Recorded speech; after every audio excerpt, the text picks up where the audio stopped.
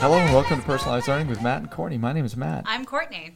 What do we do here, Courtney? We talk about the do-dos and the don't-dos of personalized learning. And that could never be more true than today. Uh-oh. Today, I got some emails. Yes. And I had plans for what we're going to do today before that. And the emails have changed that. the emails have for you. definitely changed that. Good. And some of you are thinking right now, great, Matt's going to do another rant about what's going on in his district and that sort of thing.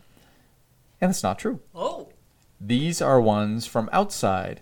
So It's an external email rant. external email. So I got the first one. I got a blog post in my email today from KnowledgeWorks by Emily Smith, and the name of the article is "Personalized Professional Development for Teachers: An Integral Part of Personalizing Learning in Lexington, South Carolina." Yay. It's fabulous. It's a really cool article. It talks about the things that they are doing, the struggles that they're having, and what they're doing to move forward. Good. It was really, really super positive. Yeah. So I get this next one. It's from EdSurge in the EdSurge newsletter, which I'm sure many of you subscribe to. It's by Elena Silla. She's apparently a fourth grade teacher as I scroll down, in California. And the name of the article is "One Step at a Time, A Traditional School's Journey into Personalized Learning." Nice. It's really cool. It talks about a lot of the stuff that we happen to talk about. So Good. hopefully you're a listener. So if you wrote this, Elena, congratulations. That's Yeah. really good. If not, we're going to contact you soon. Exactly. And you'll never hear this probably. So they talk about some micro shifts in practice that they're doing at the fourth grade level or the elementary level. Talk about flexible grouping in stations. Nice. Talk about team accountability. What that Nice. means is for students, not for the adults. Yeah. Which is really cool because they talk about group work and how that always seems That's to be, always the issue. the one Yeah. leader and nobody else does Right. anything. So they really figure that out. Some really good ideas. And metacognitive skill building. Perfect. All the stuff we talk about all the time. And she finishes by saying, and I'll quote from the article, "It's one small step at a time, but by illustrating what is possible, my hope is these smaller nudges can inspire a larger scale shift toward making personalized learning a system-wide reality." Wonderful. Hell yeah. Then I get another email. Uh-huh. And it's in one of the, I don't know, something I subscribe to. I don't really know. And so I clicked on the link, and it's from the THE Journal. And it's the National Education Policy Center issues a red flag warning on personalized learning. That doesn't sound good. I'm like, what the, come on. Yeah. What's this going to be? What? So I'll read the beginning, and they just start a little bit here. A new report from the National Education Policy Center has suggested that the concept of personalized learning has been productized by technology companies in ways that can, quote, can put important educational decisions in private hands and compromise the privacy of children and their teachers. Okay. And, well, yes, Right. that's true. That is true. That's also not personalized learning. What do you mean? Personalized learning is not about buying a program. Oh. Doesn't those things kind of go at odds with each other anyway? I'm going to buy a program to personalize the learning for all of our kids. Well, yeah. What about like online programs that give a diagnostic test and then sort the kids into different, use this lesson, give that test, And you can all do it through this fancy program that you're all going to buy. We don't even need teachers anymore. Right. That's not personalized learning. That is not personalized learning. So I'm looking further in this one, and it says, the analysis has uncovered questionable assumptions about the efficacy of personalized learning in the most influential programs, alongside a lack of research support, self-interested advocacy from the tech industry, and serious threats to data privacy. Yeah. Yep. But Right, again, but that's not about... it's not personalized learning. It's not about the concept of personalized learning. It's about the programs being sold as one-stop, ready-to-go, out-of-the-box personalized learning, which is not... Which doesn't even make sense. No, it really doesn't. It's an oxymoron. Maybe it's just being a moron, but none of that... That's frustrating. I'm going to talk a little bit more about this one now. Yeah, I keep going. A big problem with personalized learning, I'm like, ooh, according to the report, is that these proprietary programs that districts are subscribing to place major education decisions, such as whether a student has achieved a specific competency, into, quote, private hands. Uh-oh. So it's all about collecting data on kids to, air quote, help them. Right. Well, Because they can make money on it. right, but the program, why is any school relying on a program to make the final determination? That was going to be my question for you. Got to is it first. Clearly, they're not thinking about what it means, right? They're hearing personalized learning is definitely a buzzword around the country right now. Oh, yeah. And it has been for at least the 3.5 years we've been doing this podcast. Right. Put ourselves right up there. Yeah. But, we started this podcast originally to talk about our experiences with personalized learning and try to help teachers and administrators and kids learn what it's about, and so that they can all do better, right? Right, And agreed. that's exactly what these programs are trying to say, and they're full of it. They're full of it because it's a moneymaker, right? Agreed. If this was a moneymaker, we'd have better microphones. Yeah. And For one. Yeah. And a studio. A studio for two. Dan is like See? bang Yeah. my chair into this. So we're trying to do the right thing, I think. Yeah. And I think there are a lot of educators out there, like the ones I just mentioned, that are trying to do the right thing Right. and really think about what their kids need and how they can learn and how they can reach every kid, not just most of the kids, like it was before. Right. And of course, corporations that are trying to sell you programs are trying to think, okay, well, if you do this, this will happen. It will increase achievement for all of your kids. And if you buy it, it'll work. And we'll make tons of money, and all your kids will learn. Unfortunately, all of them don't learn because you can't have a program that No, you personalizes can't. learning. But the educators that buy this across the country aren't thinking about what they really need to be doing. And I understand that it's difficult. Right. Well, purchasing It's one of these hard. programs is easy. That's easy. And I mean, God, you go to a vendor presentation, right? Sounds Yeah. awesome Right. until you start asking questions. And my guess is nobody's asking questions. No, probably not.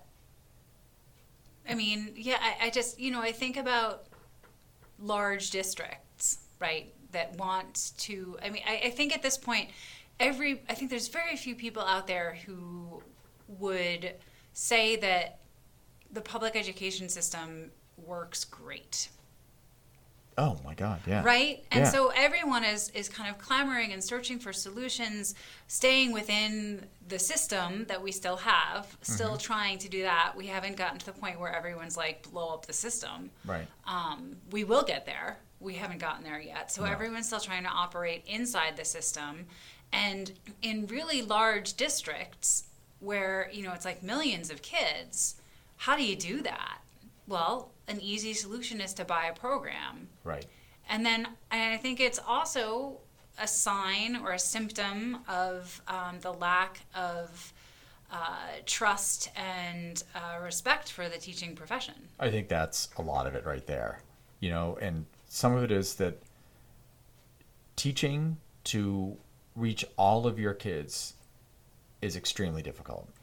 Yes. Right? It's a total mind shift of the way we've done schools in the past. Right. Where you get most of them and some of them you just will never be able to reach. So there's another place for them. It's an alt school or Right. they go to a tech center or Right. something like that. And it's like, Right.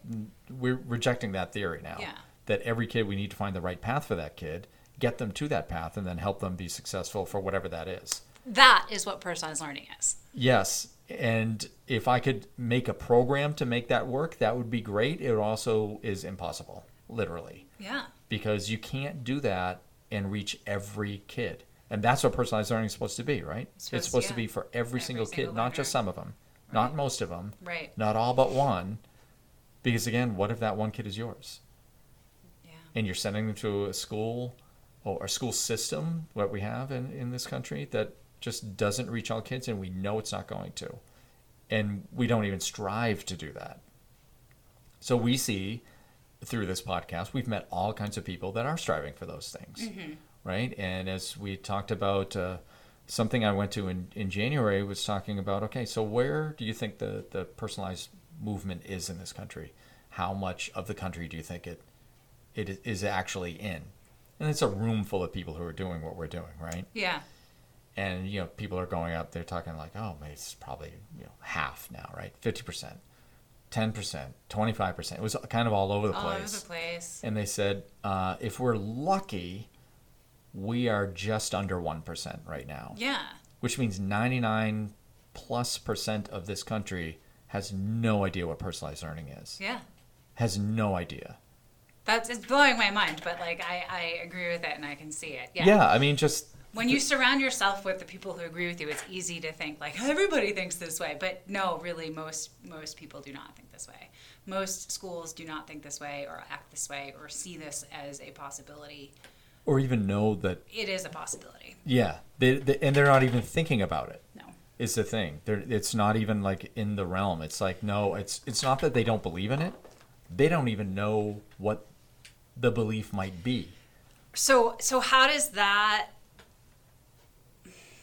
so bring it back to the article. Like why does this article bother you so much? Well, it bothers me so much because I looked at the end. So I looked to the actual report here. Okay. And I'm like, okay, it's a 77-page report, and it talks about it was really exciting at first. It talks about assumptions about children and assumptions about learning and knowledge, which is all pretty good stuff. Yeah. Assumption about assessment and technology, all pretty straightforward. They talk about issues raised with personalized learning, and they eventually get to the results of what they want to do.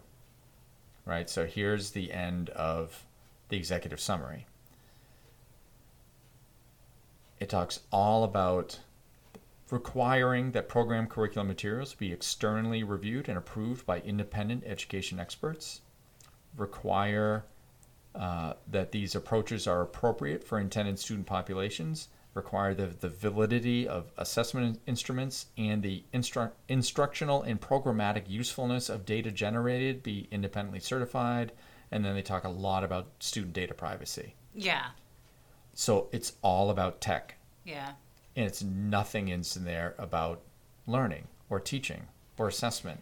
It's like, okay, well, if this is the way it is, now it's assuming, I think, this is my takeaway, is that the assumption is that, well, personalized learning is a program and you buy it. Right. We need to make that better. It's like, no, we reject your premise. Right. But I think they are just assuming that's the way people think now. Right. And I'm rejecting that premise right here. I'm taking my stand. Reject it. I agree with you. I reject it. It reminds me of the, what was it, Ed Week with the kid with the looking at the computer? Yep, with headphones on. It's echoing that same sentiment. I wonder. They're not even arguing for something different. That's the thing. Right. I thought this whole 77-page article or report would be like, okay, we can do better than that. How about we change the way we're doing school? How about we do our teacher prep programs a little bit differently? How about we teach teachers that all kids can learn? Because we don't do that now. It's all about managing the classroom. Yes. Making them compliant so your day goes smoothly so you can teach what you need. And hopefully most of the kids will learn. It always seems to be the end result is like a happenstance, right? We're here. Learning is a happenstance rather than an intention. We're here for school, right? What school is for the kids. We're there to help them get what they need. Unfortunately, everything we're doing is about what the adults need. And if the kids learn, that's great. If not, it's okay. We'll buy another program in a couple of years. And I'm just like flipping out over this. It's like they're not even seeing that that's an issue.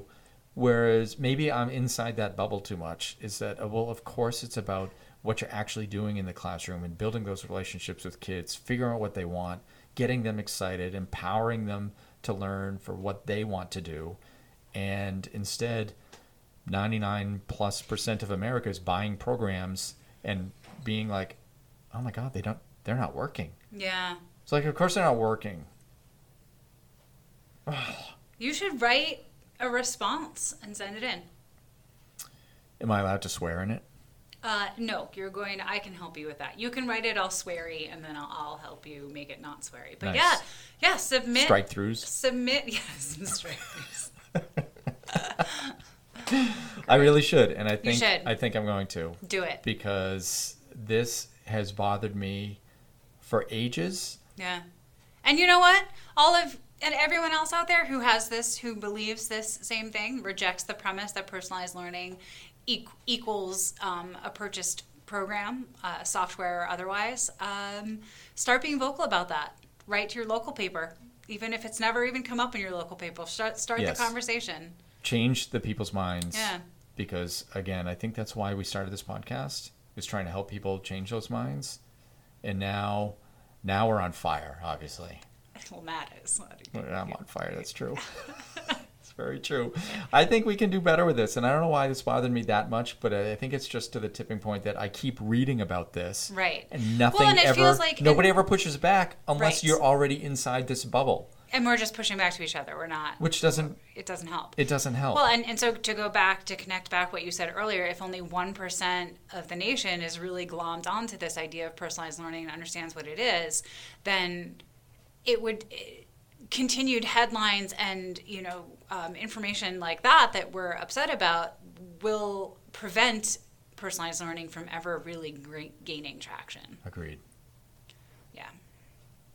I'm gonna write that. Personalized We're gonna- learning is not a program. It's not. Okay. Okay. Well, rate, review us, leave a comment, follow us. all P-Learn those MC. things. P-Learn MC everywhere. It's just about P-Learn MC. You'll We find us. are everywhere.